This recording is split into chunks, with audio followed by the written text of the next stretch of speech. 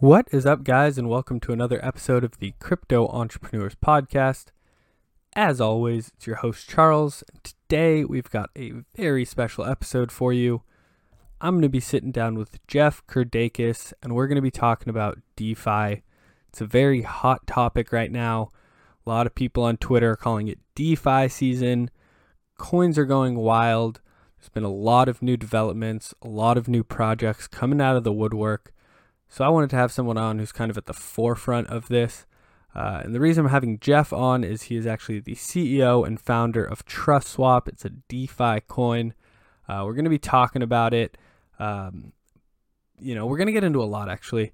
Not only DeFi, not only this project. He is actually also the CEO and founder of Uptrend and host of the Bitcoin and Crypto podcast. So we're going to be going over a lot today. Talking about his roles at each of these, why he created them, what they do.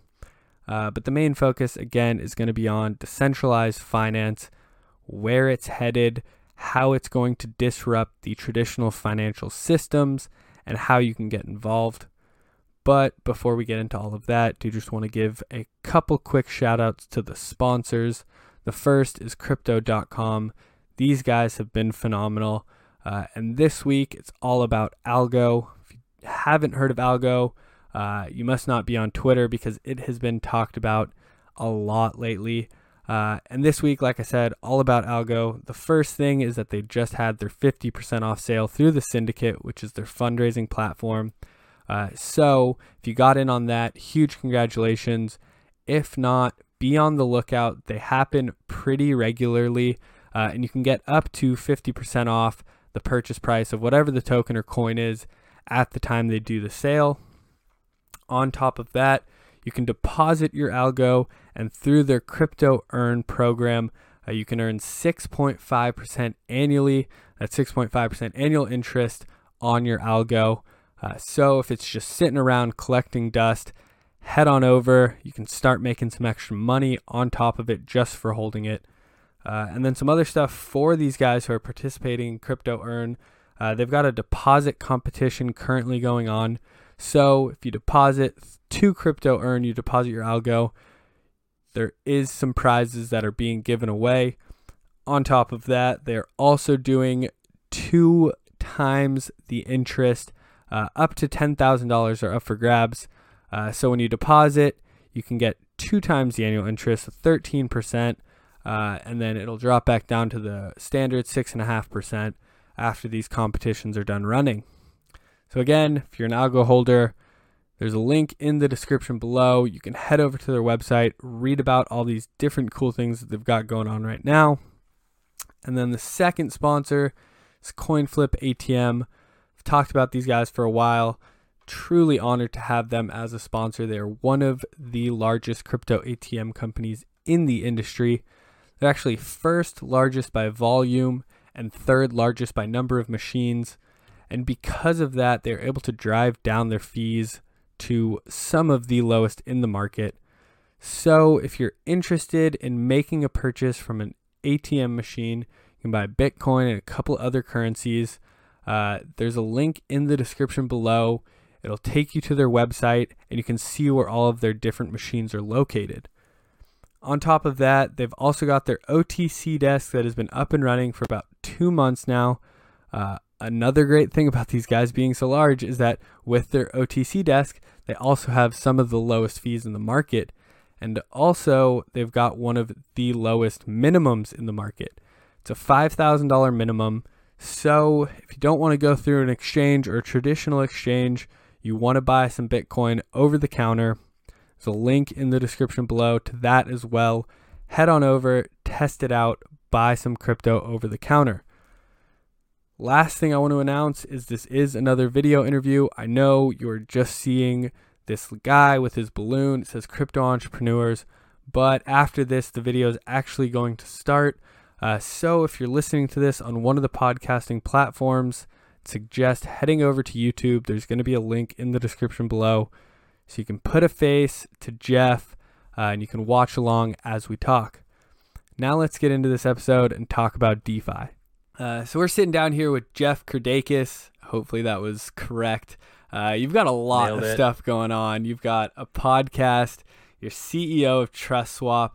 What's your title at Uptrend? As CEO founder as well there, CEO yeah. and founder as well. So you have, I don't know how you manage it. I've got this one podcast and I'm losing my freaking mind.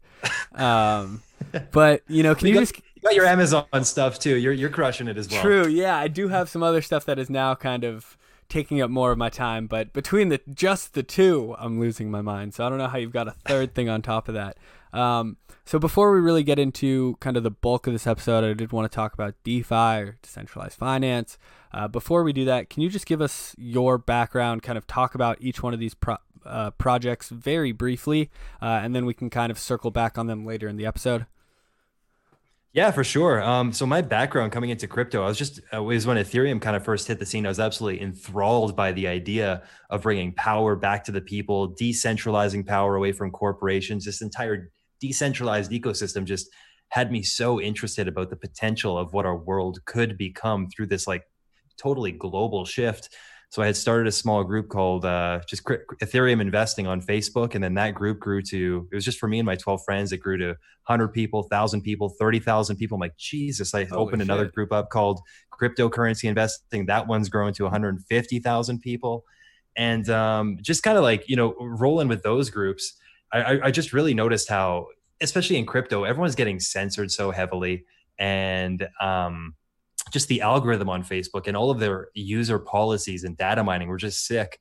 So that's what kind of birthed Uptrend, because Steemit was also kind of an oligarchy thing where it's only the people who in power have weight. So Uptrend is just like super simply and brief, a social media platform that puts people first, blockchain based, monetized content, and really simple. And then for TrustSwap, again, super quick, I was actually doing a little bit of fundraising for Uptrend through some VCs. And they're like, hey, listen, we want to shoot you over, some dollars. Let's say it's $100,000 for some tokens. And I was like, yeah, it sounds like a good deal, but I don't want to send you all the tokens all at once because obviously you're going to dump the price. That's not what we want. Because obviously they're buying batch transactions, so they get it at a slight discount. I'm like, is there any way we can lock these things up? Are there any smart contracts out there? They're like, no, there's nothing out there that really exists, but we can use a lawyer. I'm like, okay, yeah. How much does a lawyer take? They're like 5 to 10%. And I was thinking, I'm like, you're telling me I'm going to be paying like $5,000 to $10,000 for something that I'm pretty like, this is like the most basic smart contract ever. Like, how is there no time released smart contract where I could be like, hey, let's send out like 10% every month. So from that, the idea of TrustSwap was born, just like an ecosystem for smart contracts that allow you to batch out payments. And from there, it's expanded quite a bit into different ideas and stuff. But that's kind of the summary of what I'm up to between those two projects. There we go. Yeah, we can definitely get into TrustSwap a little bit more later in the episode. You've also got do you call it the BTC podcast or the Bitcoin podcast? Sorry, Yeah, Bitcoin and crypto podcast. Sure. There we go. Perfect. So when did that start? Why'd you start that? You've got so much other stuff going on. How do you manage? Yeah, man. Well, I don't know. I enjoy having chats, as I'm sure you enjoy as well. You get to meet such cool people, have great conversations. It's a great way to network. So I don't really find the podcast to be too much work. I just really enjoy the process and chatting with people. So that probably started up right around maybe 6 months after I started those Facebook groups, and they started to grow because then people wanted to reach an audience. I was like, yeah, sure. Like, come on. I'd love to have a chat with you and, present that interview to the group, and the group would ask questions. Just a really fun back and forth kind of style. So, yeah. And then since then, I've just enjoyed doing maybe like a podcast a week or every 2 weeks or something. Just, yes, that one's been a hobby project for sure. There we go. Yeah, see, it's a lot more fun when it's more of a hobby. I got my 2 sponsors that got mentioned at the beginning of the episode in the intro. And so now I'm on a tight schedule. I'm like, fuck, I got to put out 2 a week. I got to meet these contracts. Right. And it's become more work than it was kind of just having casual conversations, learning from the guests who I've had on, and teaching my audience kind of something new about entrepreneurship. Still love it. It's still great to sit down with people. I think the admin work is really what kills me. The finding people to bring on. Like today, I put out a tweet. This is like one of the first times I've done that. And within 20 minutes or so, this interview was scheduled. So this one was easy, but normally it's a week of back and forth. Like, hey, does this time work for you? Okay, let's reschedule, yada, yada, yada. and then the backside of things is the editing, getting it uploaded, doing the Yeah. the search engine optimization, that kind of stuff, and it's just more of a pain. The actual just sitting down having these hour-long conversations, I still love it, and I'm trying to get as hands-off as possible, just have these conversations. Yeah. Have you used Calendly before?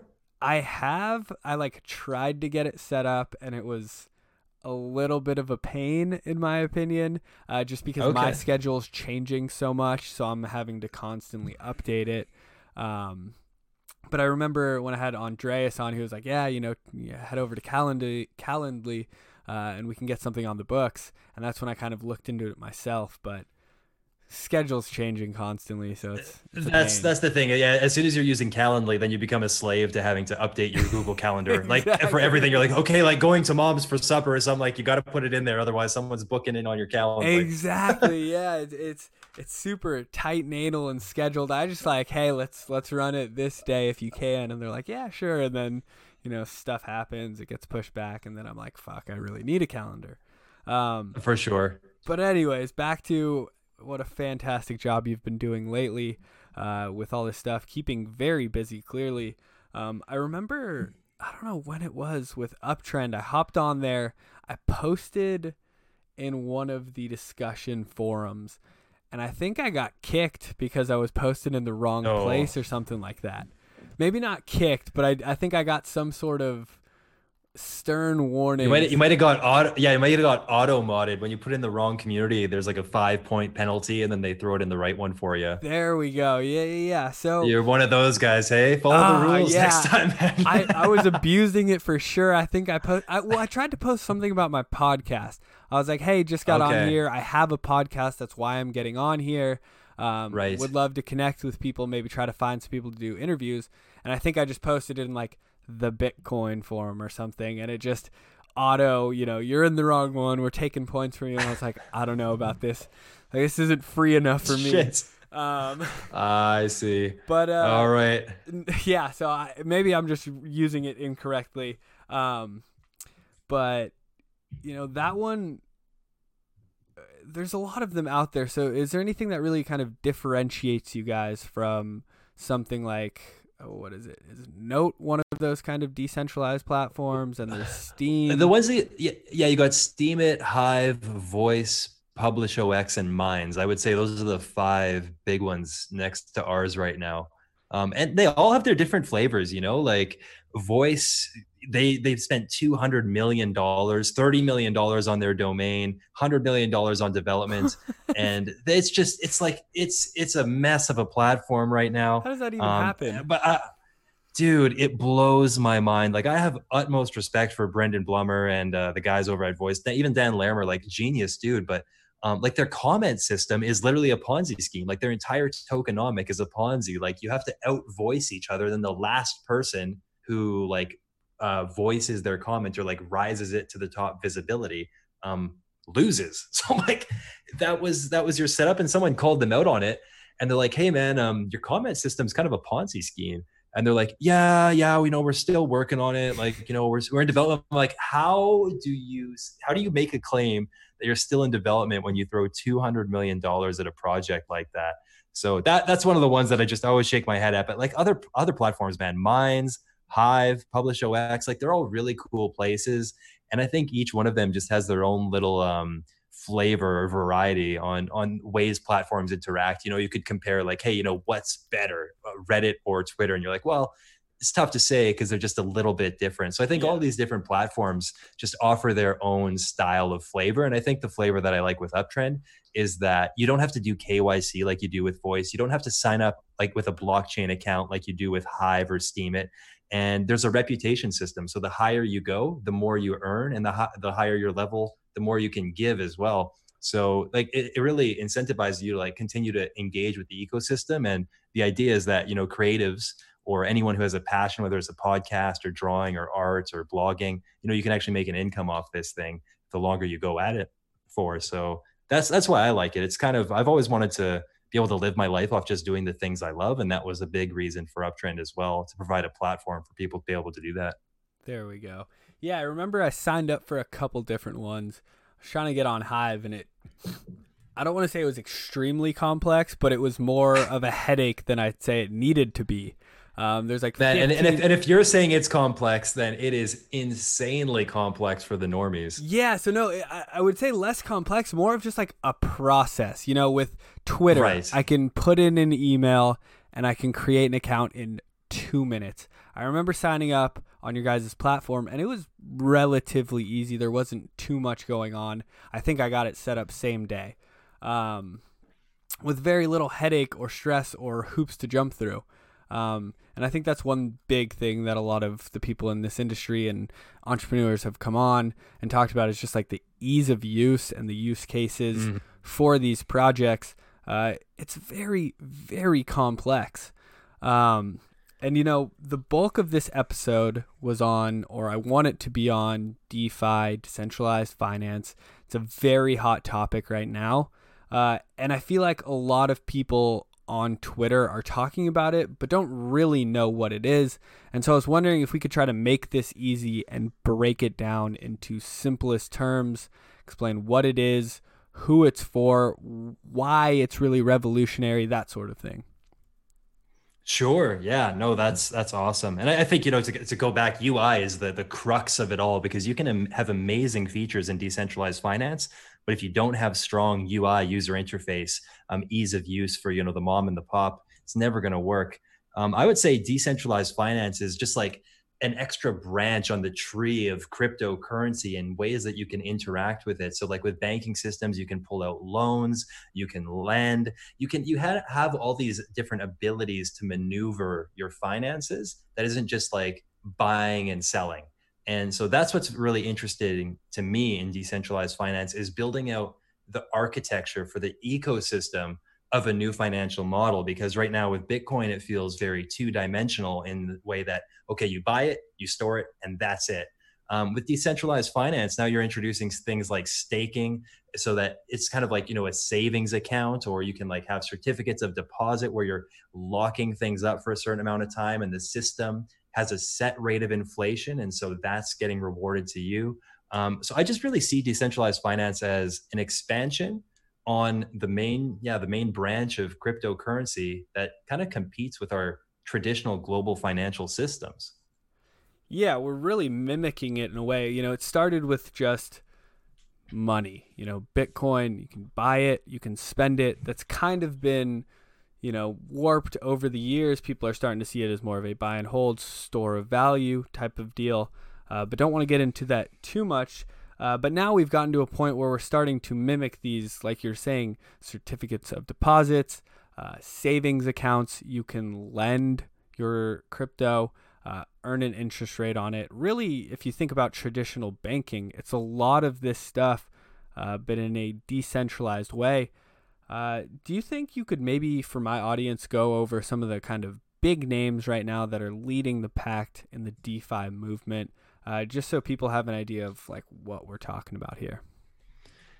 Yeah, for sure. So obviously the big ones, well, maybe not so obviously, but MakerDAO, Chainlink, those are the big, most talked about projects out there right now. So Chainlink allows people to use oracles to verify data. So that's kind of a wordy thing, but the thing is how can you link your money to events? So for example, let's say you're at a horse race and this horse wins the race. Well, then a person needs to verify that, and then you get paid out. So the way that it works with cryptocurrency is everything is on the blockchain. So how do you get that data that horse won the race onto the chain to pay you out? There's a lot of other Oracle uses, but so that's what they do, is they verify the data. Did this happen? Yes or no? They kind of upload that to the chain, and then that allows the payment to either go through or not in that betting style scenario. So Chainlink, that's like a very oversimplified explanation, but oracles expand out to absolutely any possibility in the world. So it's like incredibly exciting times. 100%. There's actually a whole long list of coins, exchanges, projects in general tied to this kind of DeFi movement. I'm going to have a link in the description. I found one that just has pretty much everyone broken out into different sections. We got, like I was saying, exchanges, we got tokens, yada, yada, yada. So you guys can go investigate that a little bit more. one thing I really wanted to ask about was there's really been this explosion lately. It's probably been the last 6 months or so. It's been DeFi season, not alt season. Do you have any explanation as to why all of a sudden things are blowing up? I feel like a lot of these things have been around for a while. This idea of decentralized finance has been around, for years. So why all of a sudden is it starting to blow up? Well, I think now the applications are starting to become a lot more robust in the DeFi space. They're actually starting to build out. Uh, like MakerDAO has just really become very predominant in its positioning. And there's just lots of like phenomenal staking platforms out there that are allowing people to earn these passive revenue streams. You have platforms like Uniswap coming out that are kind of like integrated with the decentralized world and the way that we can interact with decentralized finance. So I just feel like everything's been being built out quite a bit. In the same breath, though, I do want to acknowledge that a lot of crypto does run on hype. So I think we got to acknowledge that a ton of that definitely plays into it. That, it's just like, okay, DeFi is hot. So, all DeFi boats rise with the tide. Yeah. So I think it's a combination of both, because we're certainly not at mainstream land in DeFi yet, but we're getting there step by step. Yeah. I think what really put it on everyone's radar, at least from a Twitter perspective, was these interest rates that people were earning. And I saw the term, what was it, like interest rate churning or whatever people were calling it. And people were making insane annual rates, over 100% on certain coins that you were locking up. And I think that's when people were like, holy shit, there's a lot of money to be made here. But that stuff's not sustainable, correct? Like, how do we kind of move away from this initial hype into something that's more long-term and more sustainable? Well, no, that's exactly it. 'Cause I think it was Compound. I haven't had my finger on the pulse of it too much, but they were giving out insane yields for people, and it was called like yield farming. And for about 2 weeks, farming. It was it was the hottest thing in crypto, and people were earning ridiculous returns. And they were like leveraging. They would like deposit money, and then they would essentially like leverage against their own money and farm it. And it was just like this like insane vicious cycle where people were earning tons of compound tokens. But it's like, okay, so they're earning a lot of compound, but where's the buying pressure coming from? So it was just like there was only value in the comp token because everyone agreed that there's value in the comp token. So like you mentioned, I don't think that's sustainable. I think you need like real utility for a lot of these tokens, or at least a little more depth. Some people who are on the comp train, I'm sure there's a lot listening who would shit on me. That's okay. But I think for sustainability, you just need to have more realistic models and actual use cases. I think a lot of these things are based exclusively on stake your coin, earn some interest. And I think that's what's driven the hype predominantly, is just people making lucrative gains. As much as we like to think that the cryptocurrency space is 100% altruistic and looking for ideals and morals and a better utopian society for tomorrow. I definitely, I can't agree with that. I don't think anyone can agree with that, to be honest with you. Yeah. Well, I think for example, I think a lot of people really enjoy that idea. Yes. And I think when I first got into crypto, I was like, that's why I'm coming in.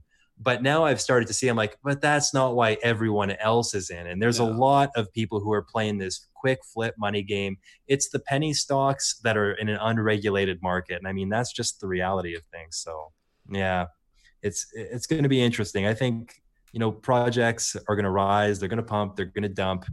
And just like I think it's very similar to the thing in 2017 right now. Hey? I was going to say, is this another ICO bubble in the making? Do you think we're kind of topping out on that? Or do you think that this has legs to run? I don't really want to get into price kind of predictions too much here, but you're kind of at the front lines of this, and you probably have ammo that you're dropping in announcements.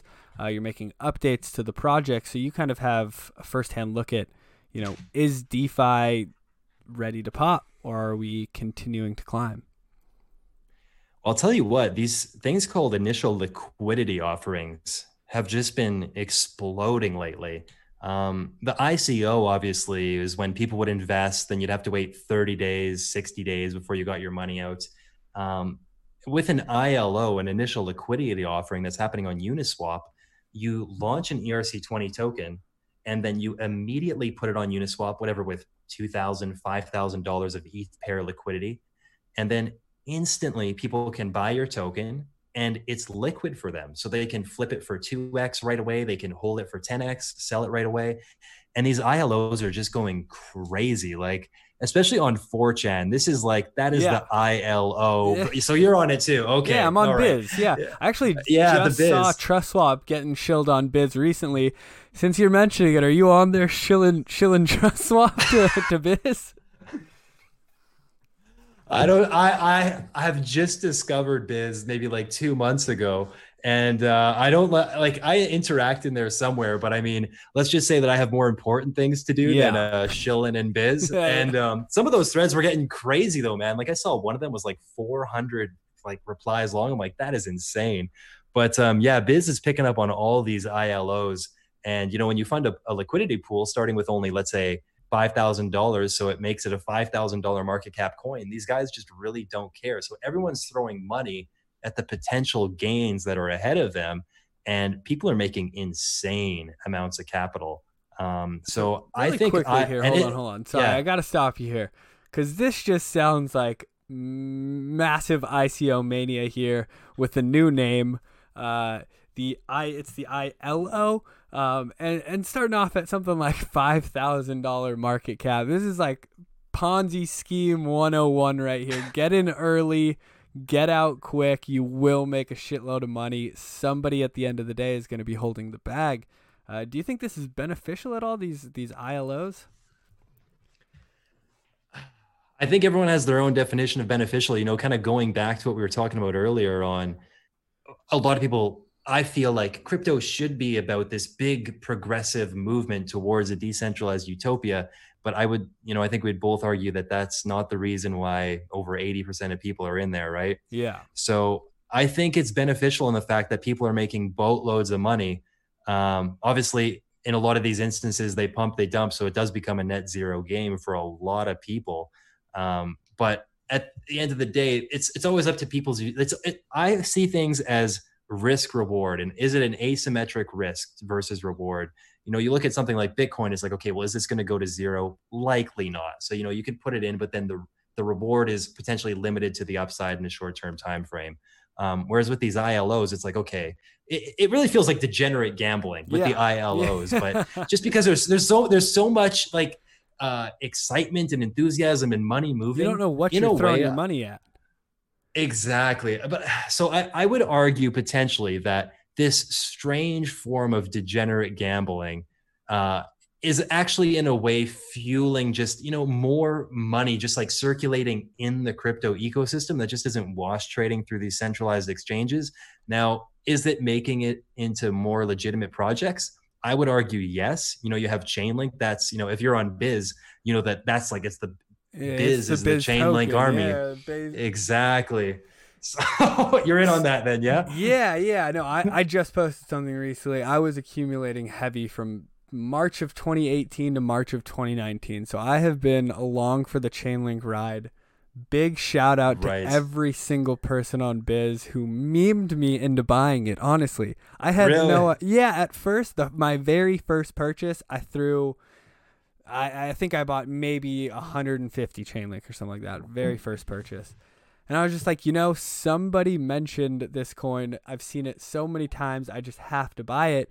And then at one point it was buy 1,000 for suicide insurance. This thing is going to $1,000.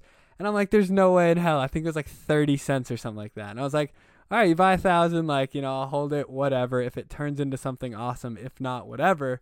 But they had just consistently shilled it, talking about, I was here when ETH was under, a couple dollars. I'm getting the same vibe from it, yada, yada, yada. I hadn't done much research, and I was like, I'll just buy some. And then slowly kind of started doing more research. You buy your coins. Most of the time, you're doing research before the fact. This was kind of like a one-off. I'm going to buy it because I was told to. Then you start doing your research and really has, blossomed into one of the most well-known kind of important, I would say, coins in the top 150, 20. I don't even know where it's at right now. I think we broke top 20 or 10. Man, dude, I think it's last I checked, I was shocked. I think it was at number 8. Yeah, top 10. I think it broke top 10 recently. So that blows my mind. Yeah, I mean, there's other coins that have been going crazy too, kind of in this DeFi area. I've owned Kyber Network for a very long time. They went on a massive run. So, I mean, I think the solid projects are getting funded. They are being brought to light through this kind of degenerate gambling, like you were saying. But I'm, I guess, a little bit more concerned for the aftermath of all of this, because with the ICO craze, people were like, this whole industry is a scam. Everybody lost money except for the top 10% of people who made it out alive. So do you think, net positive in the fact that some of these coins are getting, the attention they need, the funding they need, but for the space overall, do you think that this is going to have more of a negative impact long term?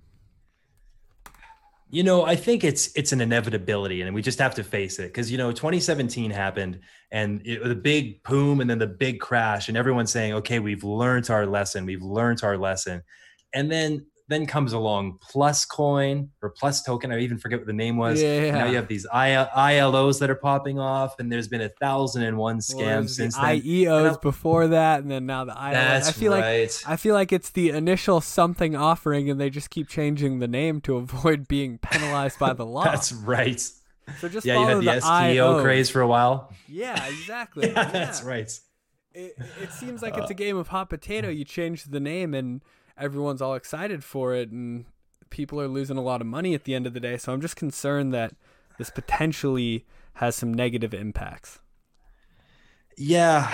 And I think it's, like I say, it's an inevitability, because people aren't going to learn their lesson. Yeah. Or there's always going to be new people that are coming in that will have to learn the lesson again. Like, you can read or learn through reading history books or learn through seeing things, but there's just going to always be a critical mass amount of people who need to learn by getting hit over the head with a hammer a couple times. So I see it as an inevitability, and I see it in a way as a net positive to be able to just get more enthusiasm into this space and money moving and people comfortable with using, maybe obscure things like Uniswap. Like Uniswap isn't necessarily that user friendly.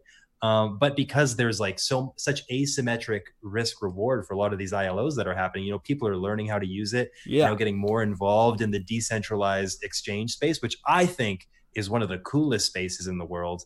I'm so excited for us to start transitioning away from centralized exchanges, because that's just a cesspool of lies with wash trading, and it's a joke. So I think overall it is a net positive, even though people are going to get burned, scams are going to happen. It's just an inevitability of humanity, I feel. There we go. Yeah, it's bound to happen. I'm trying to be on the other end of that, or other side of that coin, I would say, on the flip side of it, make a ton of money, and then also have these kind of solid projects flourish and come to life. So give me really 2 seconds. I just need to close my blinds here, if you don't mind. No, yeah, you're good. I saw you kind of shifting around. I was like, he's getting sun right in the eyes right now. Almost wanted to say something. Sec. Okay, 2 checks.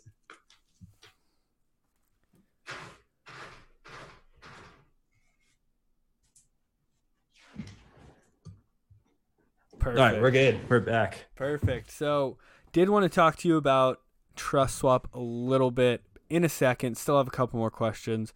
Also wanted to talk to you about, the funding that you talked about with regards to TrustSwap Uptrend, because you had talked about someone offering or coming to you about some funding, and that's kind of how it was born. But before we get into that, I do kind of just want to wrap up the DeFi conversation, because, a lot of people on Twitter are talking about how we are completely uprooting finance, and this is going to be the new financial system, and, fiat currencies are going to crumble, yada, yada, yada. Do you, as someone who is kind of on the front lines, believe that this is going to happen anytime soon? If so, what can people do to kind of help aid that push? If you don't think it's going to happen anytime soon, still, what can people do to kind of slowly aid that push? Yeah, good question. I don't think it's going to happen anytime soon. I don't think fiat is going to crumble anytime soon. I No, think, same. or if it does, if it does crumble, it's not going to be because of cryptocurrency. It's going to be because of its own self-destructive tendency and architecture. Yeah, I mean Um, we've seen it with a couple currencies, but when I talk about fiat crumbling, I'm talking about the big ones like USD. Is that going away yeah, anytime soon? Probably not. that's the thing. The value of the US dollar is just dictated by a strong military, and that's about it. And just universal acceptance that this is what they use because of through their trade deals with Saudi to, get US dollars to be the base currency for oil. They've just kind of like weaseled their way into there. So I can't see them going downhill and then everyone be like, oh, like USD is crashing, so we may as well use Bitcoin. Like, I just don't see that ever happening. You even have Yeah. most of our stable coins in crypto are based off USD, which I find hilarious, by the way. Um, but I do believe decentralized finance does have the power and the ability to make drastic shift and change for the better in our global financial system. I think a lot of people in crypto, especially, are just extremely impatient, Yeah. and you 100%. know what I mean. Yeah. Yeah, they put money in and they want to see it happen now. Because they're Mm-hmm. now invested, they think that the whole world's kind of going to fall in line and see what they're seeing, which definitely is not the case. Yeah, and things just take time too to build out in the correct way. A lot of people shit on Cardano, for example. I do it tongue in cheek as well. They've been building for what, like 4 years now, Yeah. and they're still not live. And that's just the reality of how long complex structures take to build. Yeah. So I mean, it's same going to thing take with time, ETH 2.0. The right? memes, you've seen them. Oh, we'll get it when, Vitalik's 80 years old, blah, blah, blah. I think everyone's Yeah. very impatient because they are, one, invested, two, they kind of see the beauty of this and see kind of how revolutionary it could be. And that's what they kind of want to get to very quickly. So you mentioned that it can kind of uproot traditional finance, and you do see that kind of happening and aiding it more than uprooting it. Can you give us some examples? I assume that a lot of the DeFi movement will kind of aid. When I talked with Andreas, he was saying he called it the other 6 billion people. So it's not everyone in first world countries who kind of has access to traditional systems, but it's those other people. Do you kind of agree with that? In part, yes, for sure. Like, a lot of people are underbanked in the world, but a lot of people in the world, you look at China and you can say like, oh, maybe they're underbanked, but they all have these little smartphones. They're using WePay, so it's not like they need cryptocurrency. They already have their own pseudo cryptocurrency. And then you look at a lot of countries in Africa, and it's like, well, they need crypto because their economic system is crumbling. It's like, well, they use phone credits and they exchange phone credits there. So all these areas do have their own means of exchange. I think there are a lot of places in the world where lots of people are underbanked. But I think we just can't look at that fact as just saying, okay, these people are underbanked, therefore they need crypto as their Lord and Savior, because they're still doing just fine today. I do think that cryptocurrency can give aid to these people, but what we need is on ramps and off ramps for merchants, because at the end of the day, a merchant is not going to be accepting Bitcoin very likely. They want a coin that's stable and transferable within their own banking system. So that's what I'm really looking forward to seeing, is like cards like, say, like the crypto.com card, Crypterium does it, MobiPay does it, but it's how can we get people to pay using crypto. So, you've paid using Bitcoin, so you're happy. You're not interacting with the banking system because fuck that, you don't like it. But then on the other side, the merchant is like, but this is the currency that I want to receive. So that's where I think we need to start making the bridge, is where both sides of the equation are happy, the traditional side of the system and the more, I guess you could say, alternative, the crypto side, where they can both have their preferences and make that bridge. And I think that's where the gap is right now. Yeah, and I think we're slowly getting there. I mean, even with without some of these developments that have been made recently, a lot of new projects are popping up. There were kind of these third parties, which is obviously kind of against the whole mantra of cryptocurrencies and Bitcoin. And oh no, it's trustless. We don't need these third parties. But I know a lot of third parties were converting the cryptocurrency payments that we were making and feeling good about and kind of excluding the financial system. And then on the other end of it, they were getting, USD, it would auto convert, or they would convert it. One of these third parties would convert it And I think we're kind of taking that third party slowly out of the equation, which is, I think, what the aim was the entire time. So we kind of did a high level overview on DeFi, kind of talked about where it could potentially be heading, who it could help. I do want to touch on your project a little bit, but before we get into it, again, do want to talk about this funding that you were talking about, because I've been trying to get someone on to talk about funding in this industry for a while, and it just hasn't happened yet, and it got brought up in this conversation, so I kind of want to touch on it. Can you kind of tell us about that process and how the funding process for a crypto company kind of goes? Yeah, you'd think that like the magical VC is always there to help you and there to make intros and see how I can be helpful, like the big meme, how can I be helpful? And I gotta say, it's just not really the case. A lot of these people are incredibly self-interested, just driven by profit. And so if you're giving them good deal terms and you have a good project and there's a good deal for them, the reach out is easy. I think, to be able to land deals, you need a story that sells itself. You need to be confident. You need to have a good pitch. And then you just need to do the legwork, get out there, throw out 1,000 emails. And if you actually have something of value, you're going to get replies if your proposal is strong. So we did like a pretty soft reach out. Like we weren't actively fundraising at all, but we got, approached by a VC firm and they just said, hey, listen, we'd love to invest X amount of dollars into your company for this amount of tokens at this discount. And that was really it. And so then we ended up declining just because we didn't, we were concerned about the token price and wanted to keep that economy stable. So to kind of close it up, like VCs, they're just as interested. I would put VCs that I've interacted with so far pretty close to the same ballpark as these biz guys. Like they're all just looking for a quick flip too. I'm like, hey, you guys interested in equity? They're like, no, we want tokens. We want tokens. I'm like, nah, so you can sell them right away, isn't it? Yeah. I mean, that makes sense. If they can get them at a discount, sell off most of them, make a return of some sorts. I mean, that's kind of the VC game right there. And a lot of money is being thrown around, but you're saying that, you were approached by these guys, but other than that, it's mostly cold emails, going to these networking events, kind of pitching your project. Is there anything more to it than that? I'll be transparent in saying that I'm not the best guy to kind of preach about the best way to do it because I haven't actively done it. I was just very passive. We weren't really looking for funding. The funding just kind of found us. There we go. So, yeah. So, from what I've heard from colleagues that have gone through this experience is what I express is just putting in the work, making connections. Obviously, cold emails are going to be a far lower percentage conversion than what you said is going to events, meeting people, shaking hands, making connections, spending a day, 2 days, a week with like a select group of 4 people who are like, I like these guys. I want to get to know them because I want them involved in my project. At the end of the day, some of these guys, especially if they're investing in equity or particularly if they're investing in equity, you want them on your team. You want to jive with them.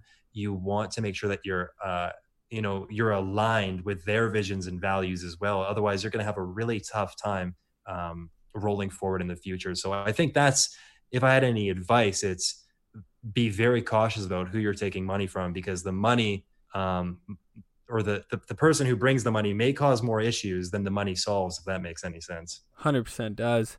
And then this kind of is what led these guys approaching you. This contract that you were trying to get set up kind of led you to creating TrustSwap. So can we maybe talk about it a little bit more? You briefly mentioned it at the beginning of the episode. You said you had some big stuff kind of coming out or rolling out and that you're working on now. So can we maybe just go over that briefly? Kind of give my audience an idea of where you guys are at. Totally. Yeah. So we have 5 phases that we're rolling out with. So I'll just talk about phase 1 because that's robust enough. But phase 1 is just focused on trustless payments or smart swaps. So it's these kind of smart contracts that I was mentioning, like escrow, where, one party can enter a certain amount of funds, the other party can enter a certain amount of funds. And then rather like on AirSwap, where it's just like, okay, and switch, you can say, okay, I want to switch it at this rate, at this percentage. And so you can really customize so it can work with with obviously escrow is a massive thing for venture capital funds who are moving $10 million, $100 million in these deals. And, they don't want to pay 5-10% fees. So that's one application. But another one, Ivan on Tech was actually just talking about it today on his stream. He's like, someone asked him, they're like, how can I pay for the Ivan on Tech Academy I watched in this crypto? today, and I actually wanted to ask Yeah, you yeah. about it. Yeah. Please say what you're about to say, but I didn't want to ask you about this. For sure. Yeah. So essentially, he said you can only pay annual because if you pay monthly, then we have to bug you every month.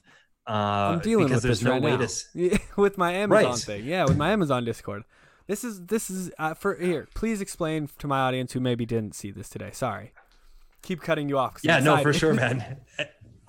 I'm excited about it too because he put it so eloquently. As I've been going through TrustSwap and like more people have been like just like presenting the possibilities of the contracts. Because anyways, I'll cut to the chase. What TrustSwap allows you to do is to set up monthly recurring payments. So right now in the subscription service, you cannot set up recurring payments using cryptocurrency. It's only a one-time payment at the time of execution. There's no service in the world that offers you to say, hey, listen, I want people to pay me this amount at this interval, and then people can't like. So now we're allowing people to just plug that capital in. They can withdraw it if they're like, okay, after 6 months, I'm done. So it's totally flexible. There's going to be no chargebacks. So the merchant is happy because they don't have to deal with that BS. It's just a really, really smooth system on that side of things. So I actually have a couple more questions on this. If my audience doesn't know, I run an Amazon Discord. We charge a monthly fee, and this is one of the things that we kept telling members.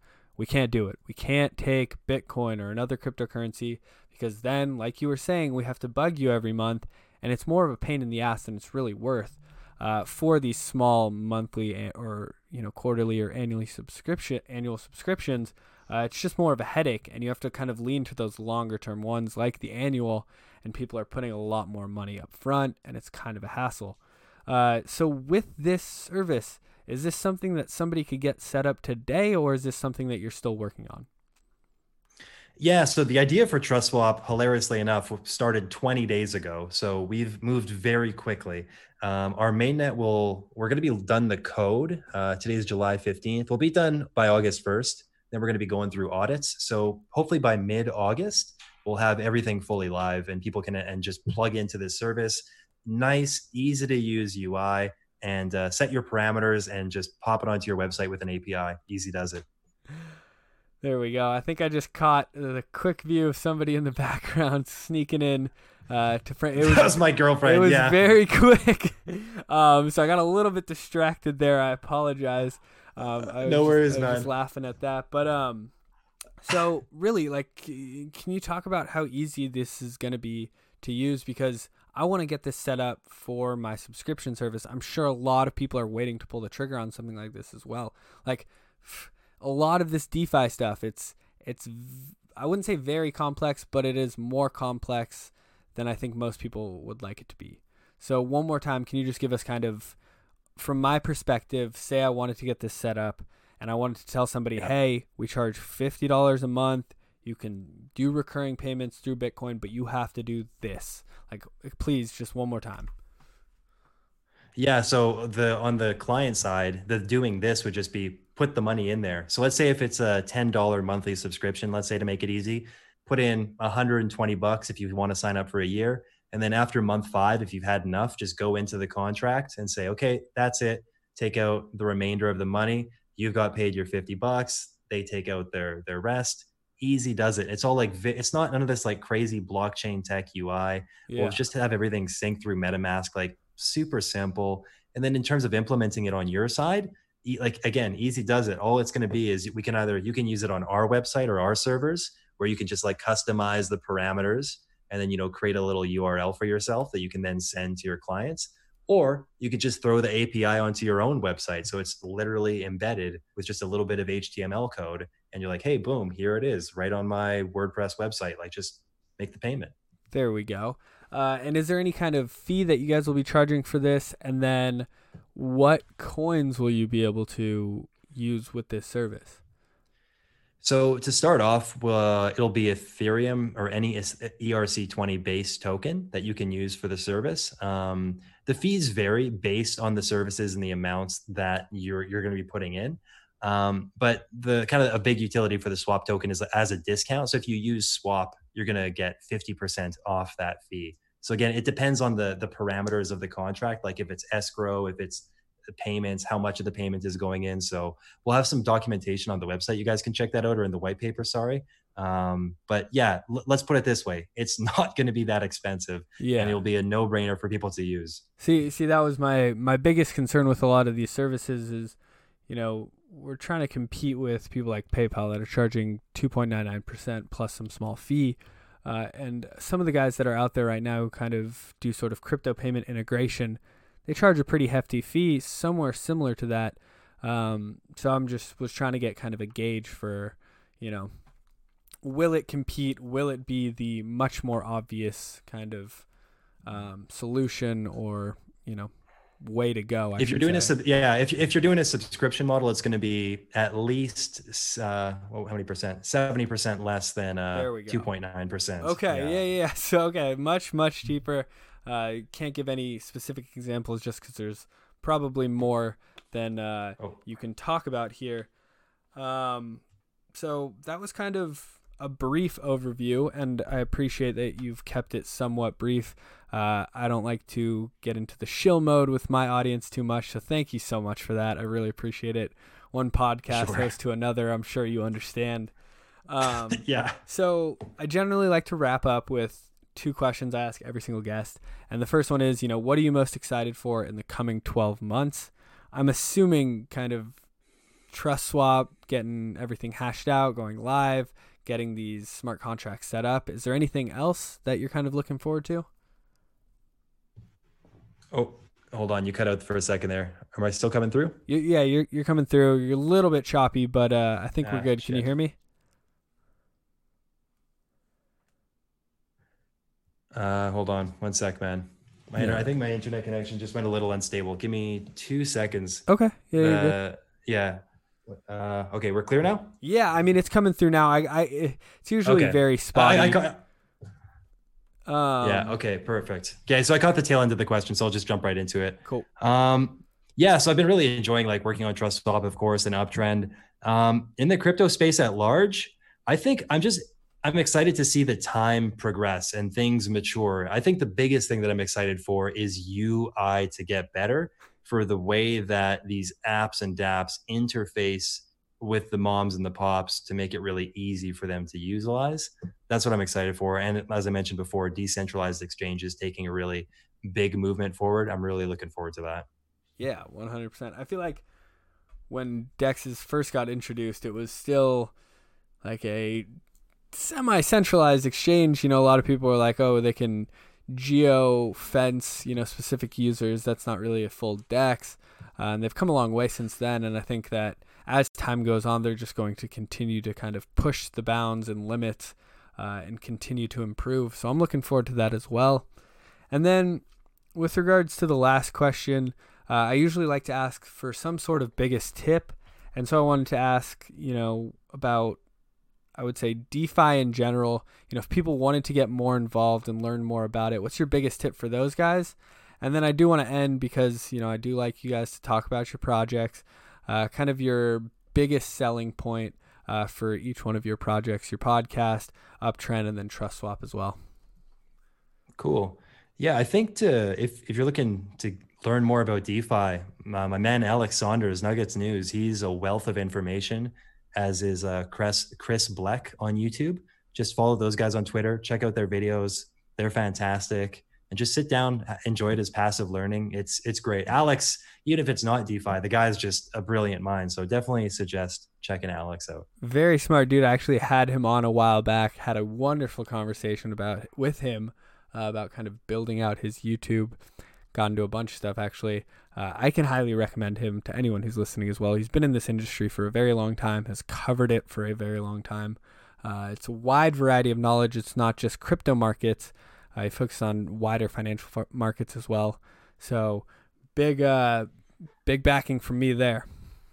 Nice. Yeah. And then for the project side, again, I'll try to keep it brief so it's not just a big monologue. For TrustSwap, yeah, man. Yeah, TrustSwap, we're just building an entire DeFi ecosystem. So, all we talked about so far were payments. and just these like two small payment types, subscriptions and escrow. But we have there's like 10 different payment types and utilizations for payments. And that's all happening in phase one. And so we have, again, 5 phases. Like phase 2 is wrapping tokens. So you'll be able to use Neo tokens. You'll be able to use Stellar tokens, not only with TrustSwap, but you'll be able to wrap them and integrate them with decentralized Ethereum exchanges and beyond. So just check out the website. We got it all on our roadmap. I won't chill too hard. It's going to be a full DeFi ecosystem. That's what TrustSwap is.